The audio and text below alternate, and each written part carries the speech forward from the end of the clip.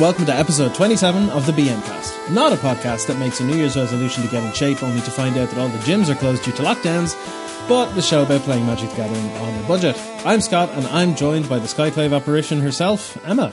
How are you doing this week? I'm doing alright, new year, new me, all that stuff. How was your New Year's? It was fine, yeah. Made a quiz for some friends from home, had a few drinks over Zoom while doing it, so yeah, it was good. Nice. Chill. Nice. How about yourself? Nice. Yeah, same. So I just went on a Zoom chat with a couple of friends, just had a load of beer and whiskey, and we went through some old 90s British quiz shows like Supermarket Sweep and stuff, because for some reason they're all on YouTube, and we just watched it while drunk, and it was very hilarious. Nice. But yeah, otherwise I'm good, can't complain. I've got some time off work, so I'm super chilling out and catching up on sleep. Lovely. In terms of Magic, I'm still on a bit of a break because it's New Year's and not a lot happens, so I'm just taking as much of a break I can. But I do have a little project I'm working on. So I'm working on a new EDH deck, which is Hans Eriksson and Safi Eriksdottir, because they are the most flavourful partnership in Magic, and I've kind of always wanted to build it, and Naya seems like a fun shard to work in. So it's going to be snow themed, so there's going to be a lot of snow stuff, and it's going to be promo blingy, not necessarily expensive bling, but budget bling themed.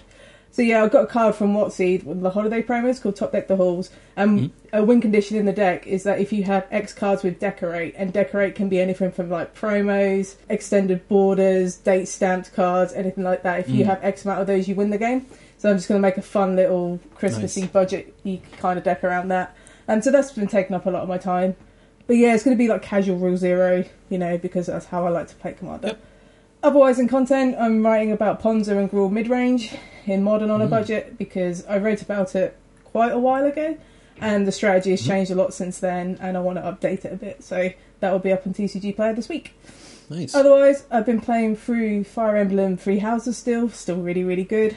Can't recommend it enough. And, as we spoke about before, I picked up a PS Vita so I can flash it and play some PlayStation 1 games, and I'm really, really excited. Excellent. How about you?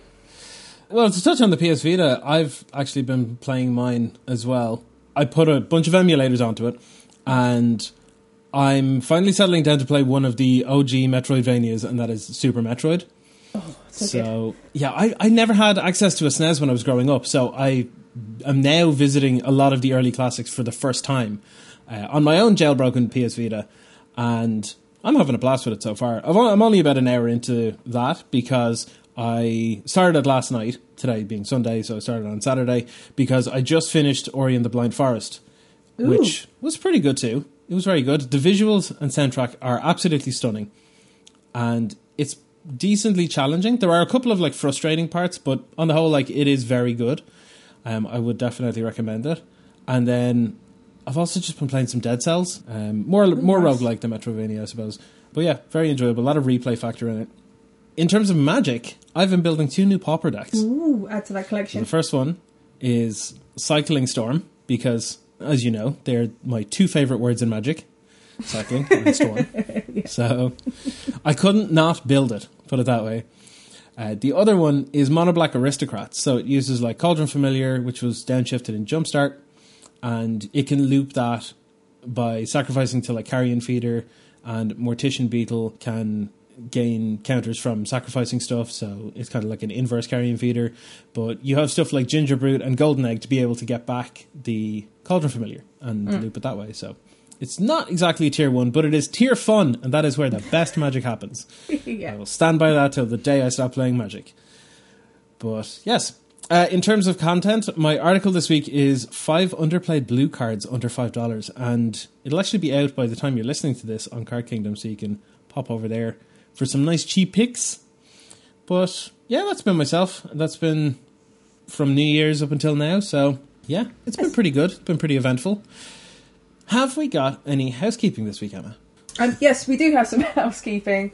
We would like to give a huge thank you to Nerblin, who is the latest patron of our Stonks tier. So thank you very much, and enjoy the Stonks. Yeah, absolutely. Ooh. If you enjoy the BM cast and would like to support them, You can become a patron for as little as $3. You'll get access to all of the notes and deck lists they use on the show, and their $7 tier gives you VIP access to the greatest budget resources of any Magic podcast. So what are you waiting for? Visit patreon.com/Budget Magiccast to level up your game and get your stonks on. All right, so this week we are doing something a little bit different. And I know we say that basically every week. We're doing something a little bit different. We're trying lots of different things. But this time we're actually doing something that we definitely have never done anything like before. And that is we're having a 2020 retrospect. So at the time of recording this, Kaldheim spoilers are yet to come up. Like there have been one or two and there's been a pile of leaks and we'll get to that at some point.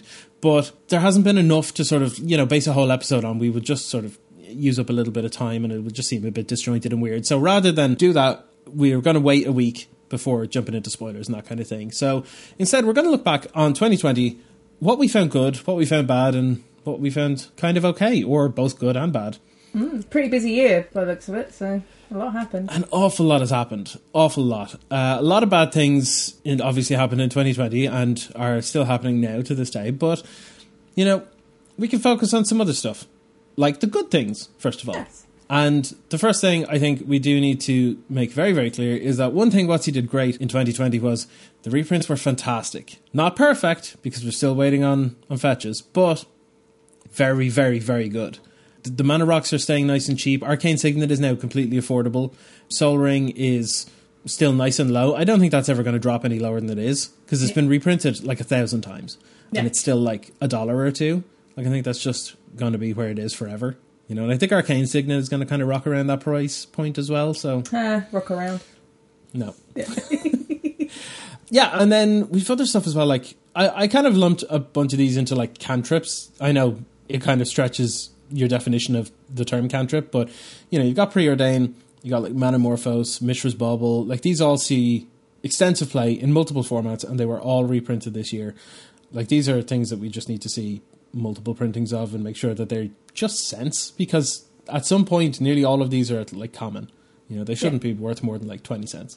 Yeah, and then I'm going to talk about my favourite set that came out last year, which was Double Masters, because that was just the best reprint set for Modern, I think, ever, I want to say. Like, I know that's a bit of a take, but you have stuff like Noble Hierarch, which is now affordable compared to what it was previously, and even stuff like Blood Moon is really, really cheap now. Like it's affordable to play this really powerful enchantment.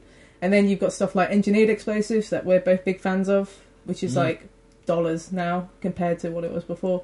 Yeah, so WotC have done a really, really good job of reprinting Modern staples outside of the fetch lands, of course, but they'll be coming, don't worry. And just lowering that barrier to entry to the format, which Modern always had an issue with. Yeah, and honestly, I don't think I'd fight you on the whole Double Masters being the best reprint set either. I think you're pretty spot on with that. Or at the very least, it's so close that it's not worth arguing over. But we're Magic players, we should argue anyway, right? And you got like the desirable sort of uncommons as well, like you mentioned, like Manamorphose and Mishra's Bauble. They're also in Double Masters. And stuff like Path to Exile is now a really affordable removal spell. It's so cheap, and it makes me so happy because it is one of the best removal spells in Modern. And it's just allowing players to get into Magic much easier, and Modern as well. Yeah. And sure, Tron is basically half the price now thanks to Double Masters. Well, yeah, Double Masters is Tron Masters, essentially. Because you've got all the Tron lands, you've got your Karn, you've got your Wormcoil engines, you've got all the cantrips like Chromatic Star as well, and Ancient Stone. So you can pretty much build a deck from your box of Double Masters. It's great. Yeah. Can't recommend it enough. I'd love more sets like that, please. Just every year have a reprint set for Modern would be great. Yeah. 100%. Yeah. Reprint the stones out of everything. But what else was good? Oh, another good reprint was the Partner Commanders, the original Partner Commanders. Yes. Because they were really expensive. Yeah. They definitely needed probably a couple of reprintings, but I think Commander Legends actually did it pretty effectively in the way that they did it, because there were the original reprintings in Commander Legends, then there were the foils, and then like the etched foils, and then there's just so many different versions that were available in Commander Legends that the variety alone was enough to absolutely tank the living bejesus out of the price. Yeah, that's a really good point, because even in like normal sets you had the normal version, the foil version, the extended art non-foil version, and then the extended art foil version, just because there's so many copies of it, it's just flooding the market. So just makes it all really, really cheap, which is a great way to do it for people who want, you know, people like us who like budget bling. Yeah, absolutely. Budget bling is 100% a thing now, which is fantastic. Speaking of the partner commanders, Commander Legends in general, I think was just a huge win. Yes. You can make the argument of like, oh, well, Jeweled Lotus actually is bad for Commander and Hull Breacher and like, sure, but you could also, you know, just rule 0 and just don't run them. It's fine, you know. But on the whole, the entire rest of the set has been net positive for Magic in general, bar maybe fall from favour for Pauper. But that aside. Yeah, that card's good. Let's not talk about that right now. I have feelings. But yeah, no, Commander Legends, it was great fun, you know, playing limited. Now obviously we couldn't really do it in paper, so it would be more of a case of doing sealed over webcam and stuff, but that was a blast. It was so much fun. Yeah, fair play to Gavin and the team. They really made a great experience from this. And you know what, if they said we're doing Commander Legends 2 next year, I'd be like, you know what, bring it on. I think... Maybe not next year, maybe give it like 2 years. I'm a little biased. I kind of want Battle Bond 2 before Commander Legends 2. But Battle Bond 2 would depend on if we can play it in person. This is very true, yeah. Yeah, Two-Headed Giant Draft is like one of my favourite things to do. The Two-Headed Giant in general is one of my favourite formats because it's just a bunch of fun. But yeah, I really love Battle Bond 1 and I'd love to see Battle Bond 2, but it's not very good if everything's in lockdown, so we'll have to see. Yeah, absolutely. Speaking of Battle Bond 2, actually, there's something I wanted to get down on record here. So... Before the recording of the cast, myself and Emma were talking about cards that we'd like to see downshifted into Pauper. And we were talking about the mana bases in Pauper are kind of awkward because a lot of them are like tap lands. And that is not beneficial for the faster decks in the format, like the more aggressive decks. So you're kind of stuck with playing mono-coloured, like Mono Green Stompy or, you know, Red Deck Wins or Burn or whatever. And that very much limits your aggressive kind of things. I know I'm kind of going off topic with this, but I'll be quick. I was thinking, what kind of land could we have downshifted to common that would benefit the more aggressive strategies, but essentially provide no real benefit for the slower, more controlling decks that already have all the tools they need? And the one that I settled on was Unclaimed Territory. The basically Cavern of Souls that doesn't have the uncounterable. It was uncommon in Ixalan. So I thought of this, and I just wanted to get this on record because I sent it over to Gavin Verhey's suggestion. I was like, hey, Gavin, I know you said that like I should send over like suggestions for downshifts to Pauper that might be, you know, cool or interesting. And I thought this one would be really, really sweet. So if in the likes of, say, Battle Bond 2 or, you know, another Commander Legends or another Tribal set or something like that, where Unclaimed Territory is downshifted to common, that was me, and you're welcome. That's all I'm saying. I just wanted to get that out there. I mean, I agree with you. It'd be a fantastic land to have in Pauper. Oh, it'd be so fun. Absolutely. It just make aggressive decks can actually be aggressive. Yeah. Without making them too powerful. I think it's a really good option. Yeah, for sure. I think it'd be great fun to play with. But, that aside, tangent over. Let's get back to what was good about 2020. We've only got a couple other things left that are good about 2020 because, let's be honest, one of the things that I think was really fantastic was, in general, Zendikar Rising, but more specifically, the modal dual-face cards. So, like the Pathway lands, the likes of Balagad Recovery, all that kind of thing. That design is, I would say, probably one of the best Magic designs at this point, possibly ever. Oh, really? Like, I would go out there and I would say that this is one of the best designs because there's a drawback to it. You know, like the spell is either a little bit inefficient and the land comes in tapped, or you've got to pay a hefty enough chunk of life for it to come in untapped, but it only taps for one color. And, you know, like there are enough restrictions on this while also being super, super flexible that this mitigates Screw and Flood enough so that it stops feeling bad, but not enough that it doesn't exist and is no longer Magic. I think this is such a on-the-nose design. It's so, so right. It's so good. Absolutely one of the best things that Magic has done, possibly ever, for the game. I agree. I think they're really, really good. I'm a big fan of the Pathway lands as well because they are like dual lands with a downside because you have to decide on what you need. But overall, just because Zendikar Rising is just printed to the ground, they're just really, really cheap budget dual options for like Modern and Pioneer. And I would like this to be evergreen as well within Magic. I'll be happy to see every set have them. Like Kaldheim's going to have a couple because the Pathway cycle is going to be completed, which means we're probably going to get a few other spells that are also, you know, dual-faced. But yeah, I would love this to be evergreen. Yeah, absolutely. Alongside Adventure, I really like Adventure as a mechanic from Eldraine. I think that's really good. I would like that to be evergreen as well. I think I'm up there with Adventure as well, though because of the power of the Adventure cards that we've seen so far, I'm not saying that they're too good, but if they remain around that level, the chances of them accidentally printing one that's incredibly busted is very, very high. So if they were to slightly tone it down... Looking at you, Bonecrusher Giant. I actually think Bonecrusher Giant is the perfect balance of like very, very powerful card. And I think it's the best designed Adventure card overall. I quite like Beanstalk Giant myself. I'm a huge fan of it in Commander, I got to admit. Yeah. Just having a ramp spell sometimes being a win condition instead is just great. Yeah. But I think if they were to take Adventure cards and like take them down just a smidge and sort of use that as the baseline, I would be very happy to see that being not necessarily evergreen, but deciduous at least. In an ideal world for me, modal dual face cards and cycling being evergreen, that is my ideal Magic right there. I think I'd agree with you, but I'd want Kicker in there as well. It allows flexibility, which is why we like the dual face cards and why we like cycling, because it gives you an additional option. It gives you an insurance. So. I mean, to be fair, Gavin Verhey did point out before that Kicker is essentially the base point for so many different abilities and stuff. Like, if you look at a bunch of other abilities, they're essentially just Kicker. He did a video on this I think it was while designing some of the Zendikar Rising cards. He was like, there was another mechanic that they were going to use, but they ended up dropping it because they were like, it's just Kicker.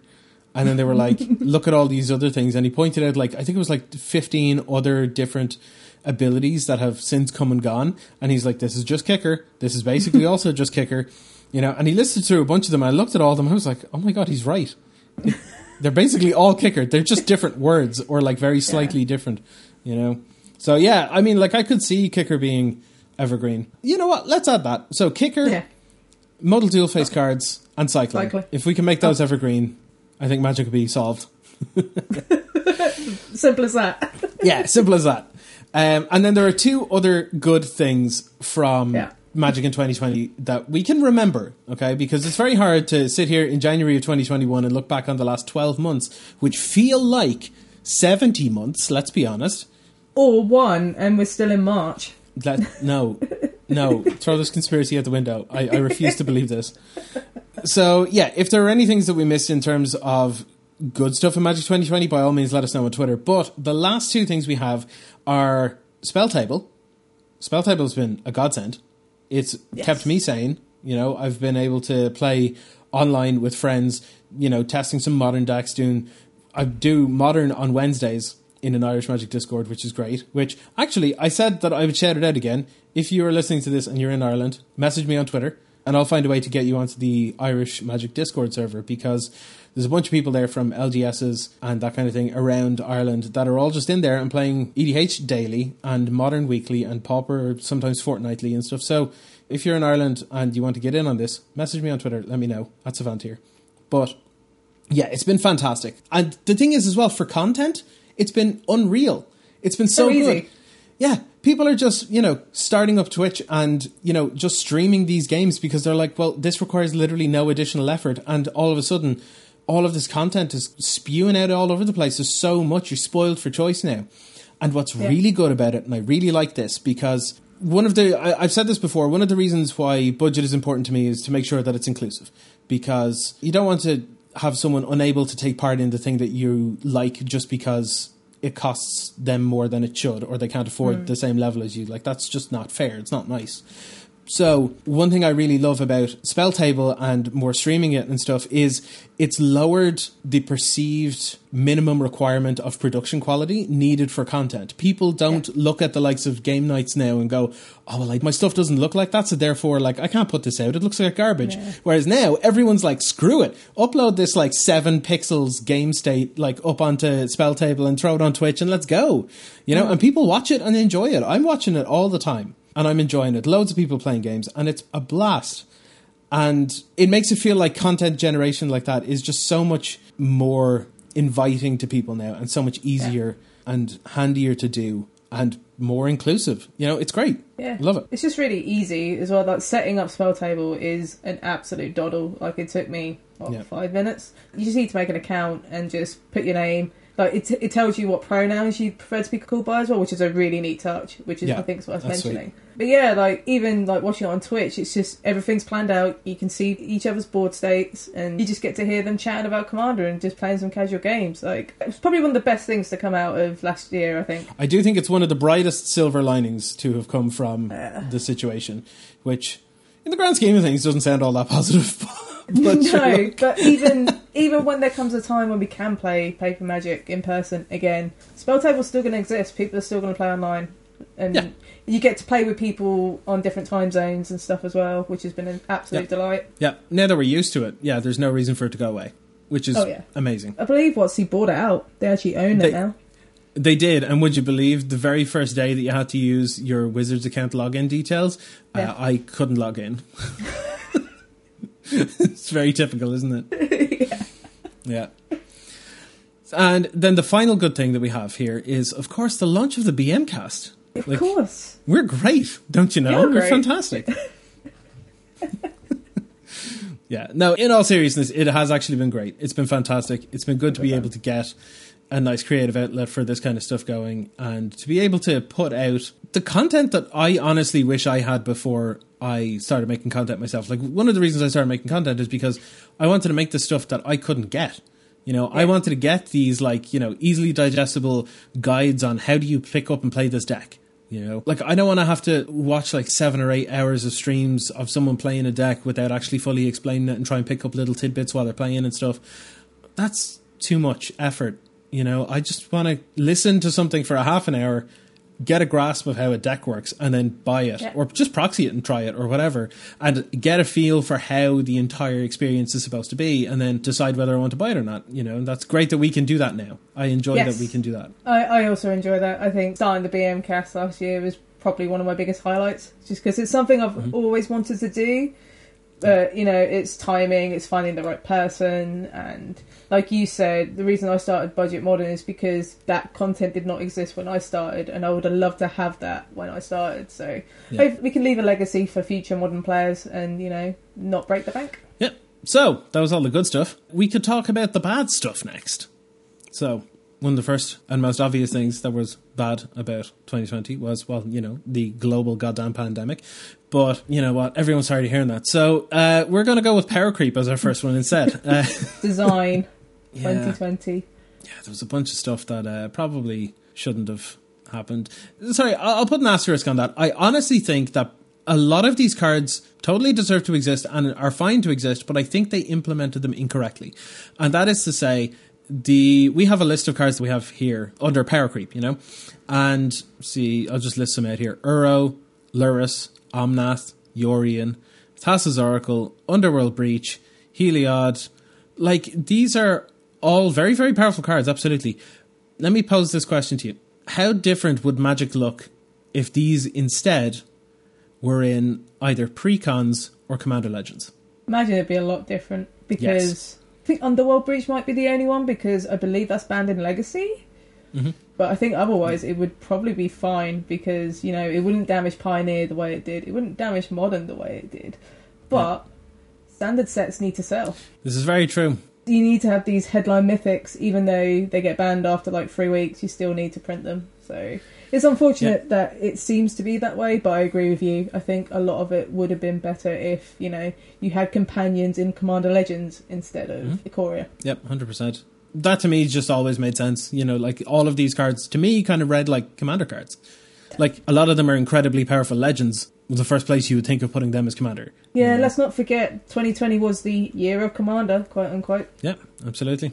Maybe that's why they were put into Standard then, to try and tie Standard sets into Commander. Yeah, maybe, or just WotC identified that Commander as their biggest player base, so they're just going to try and put Commander product in everything to make them buy it. I don't know. That's almost definitely it. Yeah. Then another bad thing to happen was, well, the life of Pioneer in general, I guess. The whole thing was a mess. This is the one I'm one of the most saddest about. I'm kind of salty about it, to be honest. Yeah, I'm really upset about this, because I really liked Pioneer when it first came out. Yeah. Yeah, so you had, the combo summer, so you had, Underworld Breach, Thassa's Oracle, Inverter and stuff, which was just completely unhealthy for the game. those cards stayed in Pioneer way too long, in my opinion. Like, it was clear that WotC had no attention to the format. Not to mention, obviously, COVID, people couldn't play in paper. I think that damaged the format as well, because especially in the early years of a format such as Pioneer, you need to have that paper magic, you need to have that engagement. Yeah. It felt like it was robbed before it could start, and it doesn't feel fair, I guess, because I really like Pioneer. Yeah. Yeah, absolutely. I mean, to me, Pioneer was going to be the eternal format that kept me, as opposed to the likes of Modern instead, because a lot more of it feels more familiar to me, and the cards that I learned to play with, a lot more of those are still viable. You know, I know that's going to change over time when sets come out and stuff, but on the whole, Pioneer just felt more like my format. I think I said this shortly after Pioneer came out. It felt way much more like my format, you know, for newer people getting into eternal formats and that kind of thing. But yes, I do think the combo summer problem, it lingered for too long, and it was a sign of WotC not paying enough attention to the format.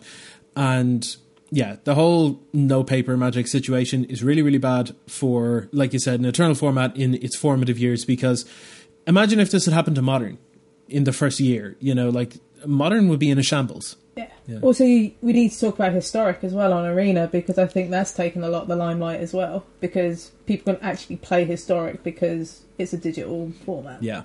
And I think there is a lot of overlap there, so I think a lot of people who really enjoy Pioneer just jumped onto Historic instead because they could play it. Yeah. Now, I will say that there is light at the end of the tunnel for Pioneer, and that is when it eventually finally ends up on Arena. Yeah. Because once it ends up on Arena, it'll probably balance itself out. It's just now, in the interim, it's going to be a garbage fire. Because look at Brawl. Brawl was a thing for like 3 weeks, and then everyone stopped playing it, and then they made it available on Arena, and now everyone loves it. Like, honestly, I forgot Brawl existed, I'm going to be honest. But then again, I don't really play Arena, so... Yeah, we're not playing Arena. That's the main thing. But I honestly think like a lot of the player base is in Arena right now. So if we put Pioneer in there, they're going to play it. And it'll be great. I would play Arena if Pioneer was on there. I think that's the biggest thing that will bring me back. Same. I used to play like 6 to 8 hours a day on Arena, and I'm now just not playing that at all. we used to play when we had our pre-BM cast brainstorms before the cast was a thing. We used to play a bit of Brawl, didn't we? Yep. Yeah, so Pioneer, we'd love to see it be fixed. Hopefully this coming year, things will get better. Yeah. All we need to do, really, to be honest, if they want more people to focus on Pioneer now, they just need more high-value tournaments, to be honest. There have been very few. Like, there have been some, but not that many. You know, so like a lot of the grinders and all that kind of stuff, they're not really going to Pioneer because they've no real incentive to.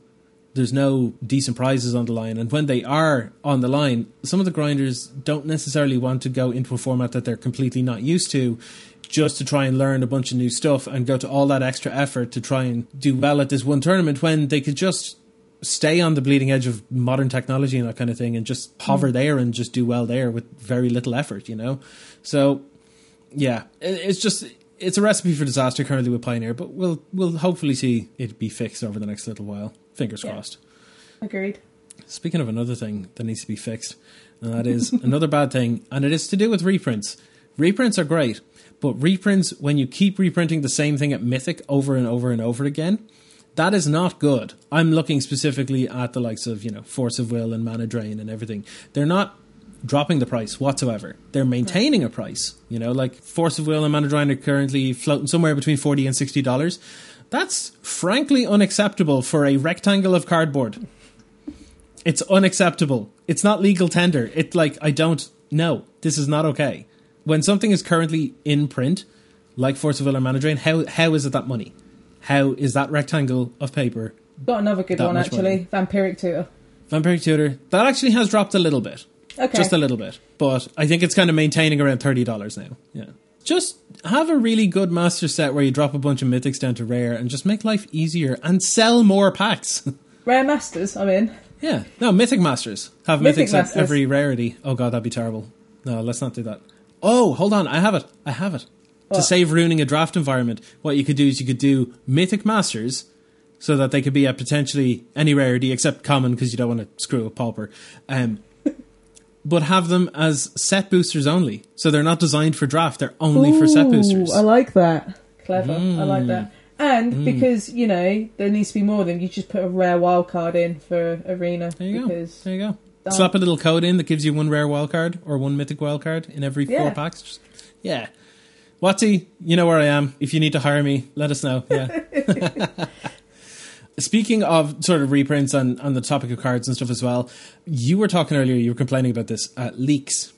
Yes. So it's something that's not going to go away, but I don't really want to see leaks of a set that hasn't been officially previewed. I'm looking at you, the random guy who leaked half of Commander Legends, and the person that's decided to leak some of Kaldheim already. It's not cool. Yeah. Just stop. Just there's no need for it. I don't want to see it. No one else wants to see it. I know we live in an age where information is shared almost instantly and stuff gets out, but it's just not cool. I don't know who's doing it, if it's someone at Watsy doing it for marketing. I don't care. It's not cool. You're better than that. It's just really frustrating. Even, from a creator perspective, imagine if that was, a BM cast preview, for example. Mm-hmm. That would be really, really rubbish, and it's just not a nice thing to do. Yeah, in general. It's just not great. Rant over.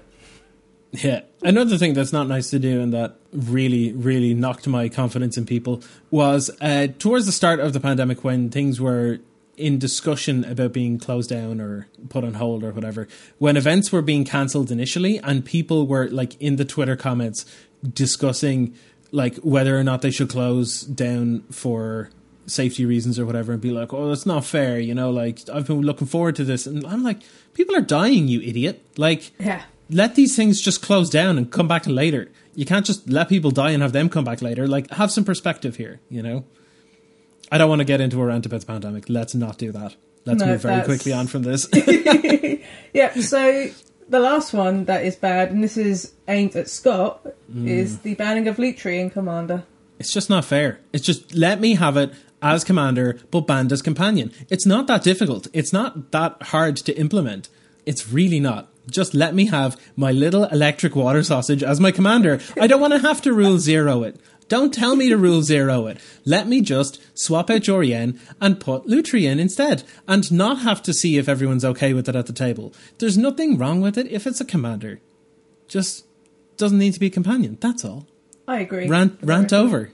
We've got a lot of little rants. Oh, God. Is this just a rant recap of the year? Oh, no. Yeah. Okay.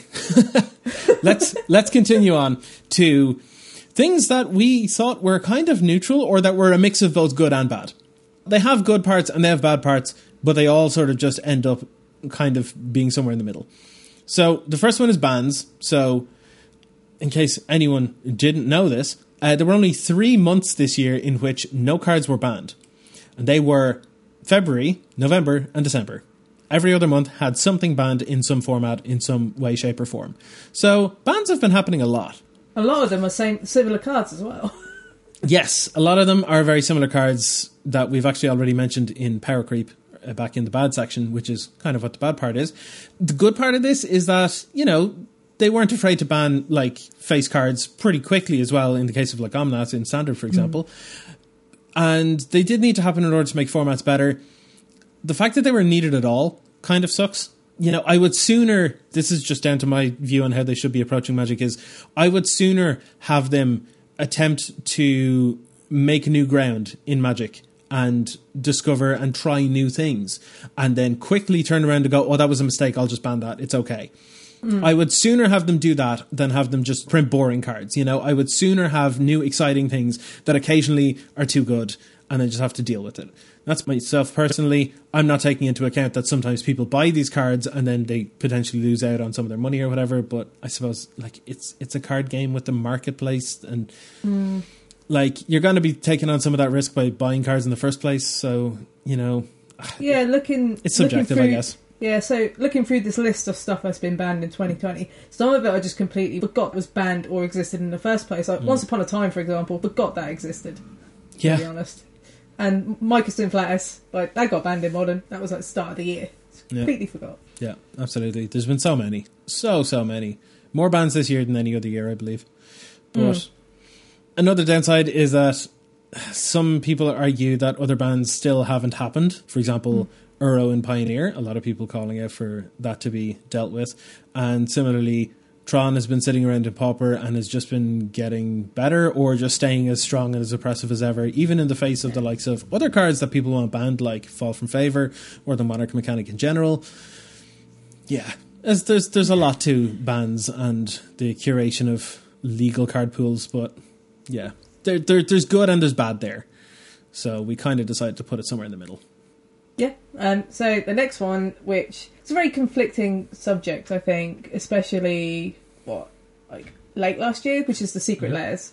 Yeah. Especially the Walking Dead one, which had mechanically unique cards that were very expensive, that had this very short window. Mm-hmm. It caused a lot of ruckus with enfranchised Magic players because it just felt like if they wanted these cards for whatever reason, so mostly Commander or Legacy, they would have to buy them then, or it would be an inflated price later on just because of circulation. Yep. It caused a huge amount of divide. I think overall I like Secret Lairs, especially like reprinted stuff, because it allows you just to have different takes on cards, like different arts and stuff. Like I really like the dogs one they did recently, with the pug and the ancient grudge. I think that's really, really cute. And it's a really cool way to like personalise your deck.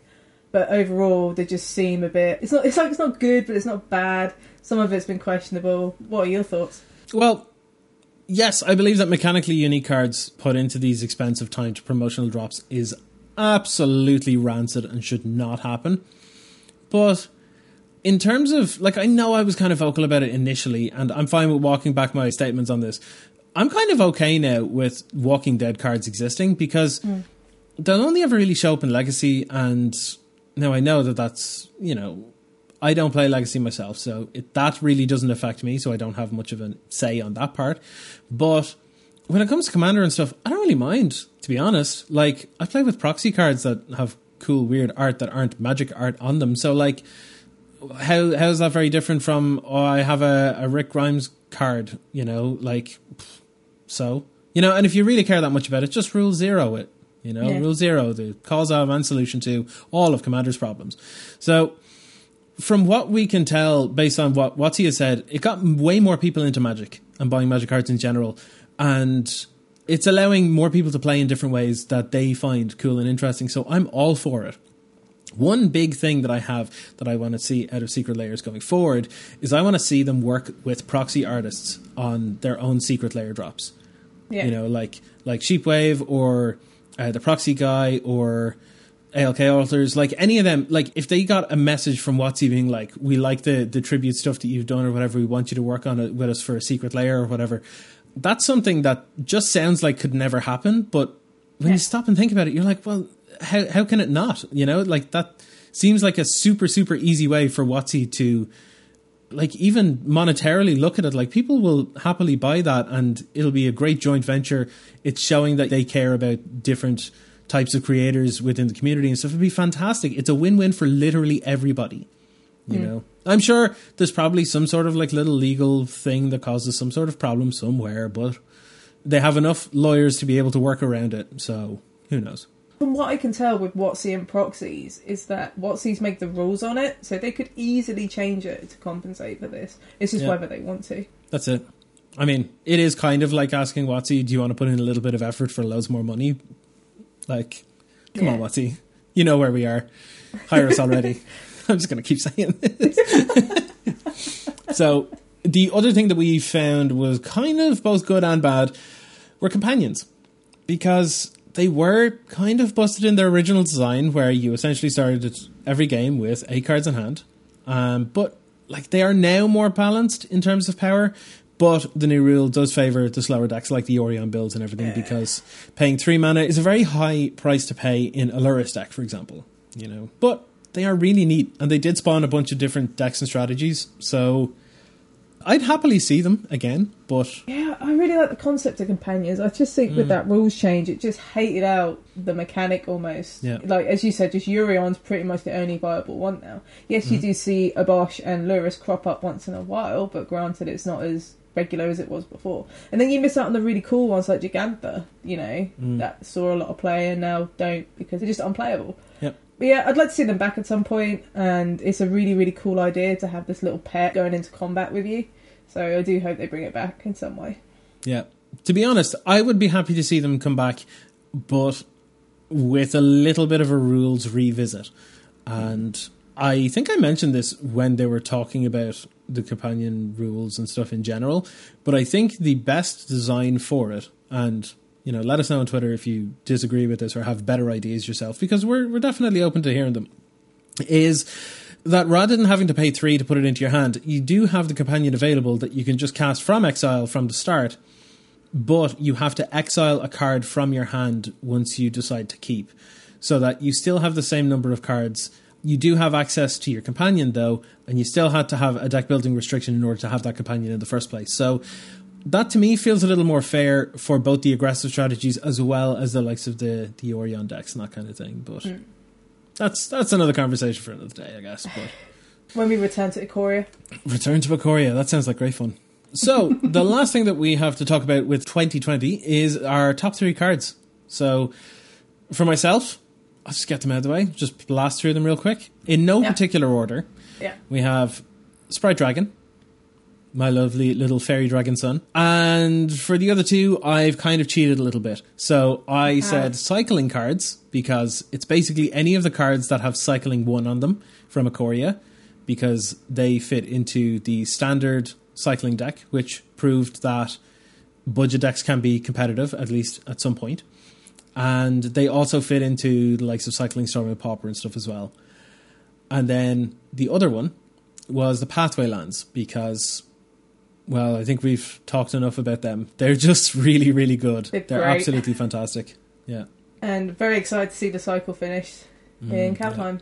And it's nice to have a cheap dual land option. I think my issue with them is that they shouldn't be at rare, but that's a conversation for another day. Yeah. So my top 3 in no order. So I've got Nefroy, Apex of Death, because Nefroy was one of my first cards I opened from Ikoria, and it was just like, yeah, I'm going to build a commander deck around this. This seems sweet. And I opened the old art one with the metal looking art where it's got like the ribs hanging out and stuff. It looked really, really cool. So yeah, I built like a Birth in Pod style deck with that, and that was sweet. Next one is Blood Chiefs First, because I think this is a fantastic little removal spell that is super, super cheap and sees play in Modern because it's just effective and it's super budget. And I think if you're in Black and in Modern, you want to pick these up, because I think it's just really, really good. And lastly, probably one of my favourite cards from last year is Skyclave Apparition. It's not really budget now because everyone's realised it's really, really good, but it's just the best of that effect you're going to see. It's just so effective. And it's just fun to do with Flicker Wisp, as I found out. It's a very good card indeed. Very good card. We're going to see that for a long time to come. Yeah. Now, our hopes for 2021 Magic. Hope is a questionable word. Yeah, we all have our hopes and aspirations for 2021 in general, but when it comes to Magic, we already have a reasonable idea as to what's coming up in terms of sets and that kind of thing. So we can take a little bit of a closer look at some of them. So, first one up on the list here, one that I know that you're probably a little more excited about than I am, and that's Modern Horizons 2. I'm tentatively excited, just because of what happened in Modern Horizons 1. I think the biggest excitement from the set is just that Fetchlands are getting reprinted at rare, which is big game. Yeah. It just depends on how much product there is, given with COVID and distribution and stuff, that it hopefully influences the price in a favourable way. But no, I really like the idea of Modern Horizons. I love having the idea of, having these older cards coming into Modern but not going into Standard. It just gives you so much more room. I'd love to see more cards like Unearth, for example, come into Modern, because I think that's a really good example of the sort of power you want in the format. I just want Impulse in Modern. How is it not in Modern already? Hey, everyone keeps saying Careful Study because there's no Faithless Looting, so I think that would be a little too good. But No. We'll have Careful Study, that's fine. I'll take it. Then, next thing that we're hopeful for is the D&D set. Yeah, I'm really excited for this because we're both big fans of D&D, and the fact that we get to play with all the items and the characters as magic cards just sounds like something child me would deeply appreciate. Yeah, I'd say it's going to be good fun. Hopefully, it's going to be reasonably well powered. It's not going to be super, super busted. Yeah, and because Zendikar Rising has the whole party mechanic, I hope that's relevant as well when it comes to D&D. Because it replaces the core set, so there is no core set this year because they're doing a D&D set. So I'd be kind of interested to see what they do, and it'd just be cool to have like a deck of many things, if possible. That'd be pretty cool. That would I be would great. not mind that. Yeah. On the topic of, sets that are not too busted, more of those, please. Yeah. That'd be great. Yeah, like you said, like it's cool to have powerful cards and just to see, where they fare in various formats. But I'd be happy just to have a really underwhelming set once in a while, just to have a break. Because last year felt like it was powerful thing after powerful thing after powerful thing. It gets a bit tiring after a while. Mm. One other thing that I personally would love out of 2021 is being able to play some real paper Magic again. Like, even just going to an F&M in an LGS would just be chef's kiss. I'd love it. It would be enough. Yeah. Because we're not going to have GPs this year, so... Oh, no. Not at all. That would be the next big thing, yeah. Like, I just got to remember how to play paper Magic against an opponent opposite me. Because I imagine you have to relearn some of the social nuances. Because it's just like... I feel like some of the things will change. Like... Unless absolutely necessary, I'm not going to get someone to cut my deck. I'm going to be like, are you okay with this? Or do you want to call a judge or something? I always cut my deck myself, usually, before giving it to the opponent. So yeah. Like, I know it's a sportsmanship thing where you present it so that they can just, cut it or whatever, and that's fine. I don't want people picking up my cards without my permission, and I would just be like, you can look at it by me just showing it to you. Like, a lot of hand touching is going to be like will handshakes be a thing? Yeah, I'm not going to sit down and shake someone's hand anymore. I'm going to nod and be like very elbow nice bump. and respectful and stuff. But funny story, when coronavirus started to spread around, myself and Leanne were in Belgium for the Magic Fest that was on there in Brussels, Magic Fest Brussels, and we sat down to play some Theros Beyond Death. It was just out, and we were playing Two-Headed Giant Draft. We sat down against our opponents and we went to go shake hands because by default this is what we did, and one guy was like, sorry, I don't shake hands. And at first I was like, it's a little weird, but then when I thought about it, I was like, I mean, like, you don't know what I've been doing with my hand. Like, I've stood in enough queues in Magic Fests for the toilet to tell you that Magic players just don't wash their hands. So like, I get it. I totally get it, like, so I understood and respected it at the time, but now I'm like, yeah, I might just do the exact same thing because, like, gross. Can you imagine just shaking randomers' hands now? Like, it's been drilled into me. I don't do that anymore now. Yeah, like, there's going to be a time, or just at least a behaviour, where just physical contact is going to be non-existent. Like, unnecessary physical contact. It's going to take a while to ramp back up to that stuff, yeah. Yeah. And lastly, the one thing I'm hopeful for, which I have ranted about on various episodes of this podcast, is reprint Cavern of Souls, please, at Rare. Thank you. That's all I want. A simple request. Pretty simple request, all right, yeah. All right. Do we have any Q&A this week, Emma? We do. We have our weekly Evie the Mage stonks little tweet. So they say Happy New Year. Happy New Year. Happy New Year. Yep. So, again, I think Evie the Mage is a little optimistic because he goes on about the hopeful return of Paper Modern, which, fingers crossed. He's found a couple of good budget picks, and one we talked about earlier, which is Manamorphose, which is in Double Masters, and it averages about $2 each at the moment, which is really, really cheap, considering at one point it was a $10 card. Thanks, Shadowmoor. I remember spending €45 on my first play set of Manamorphose. Yes. Yeah. That card is just silly good. And another good one, which I didn't realise it was so cheap now, is Inquisition of Kozilek. It's like $1.75. Not bad. Each, which is really, really good for a really good discard spell in Modern. When you think about it, it's a good placeholder on Thoughtseize if you're not running it. Evie the Mage also asks, now with the new year of paper events coming back, fingers crossed, what formats would you like to see more of comparatively, Legacy, Pioneer or Modern? Pioneer, hands down. Yeah, same. Absolutely. Snap that off. Just want my baby to grow. see our previous rant, Pioneer. Yeah. Modern's already established at this point. It doesn't need paper events, nor does Legacy, because people who own Legacy decks will go out their own way to play Legacy. Whereas Pioneer needs that paper engagement. It needs that, growth. And if the whole year was just Pioneer, I'd be fine if it meant the format could come back to its former glory. If it could evolve into what it needs to be. It's just like, I love Pioneer so much. It deserves better. It does.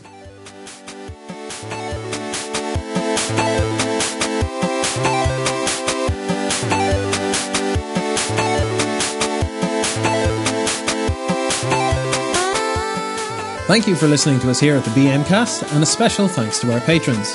At the Cheering Fanatic tier, we have Alejandro, Kilgore Trout 503, Max Makes Magic, Odin Egan, Philip Delmott, The Jez Guy, The Joe Cheney, Bradley Rose, Stephanie Pace, Ian Holland, and the Pauper Guild. And at the Stonks tier, we have Anga Orr, Scott Creech, Simon Grip, Brian Madden, Ryan Collins, and Nervlin. Thank you all for helping to keep this podcast on the air. We can't thank you enough.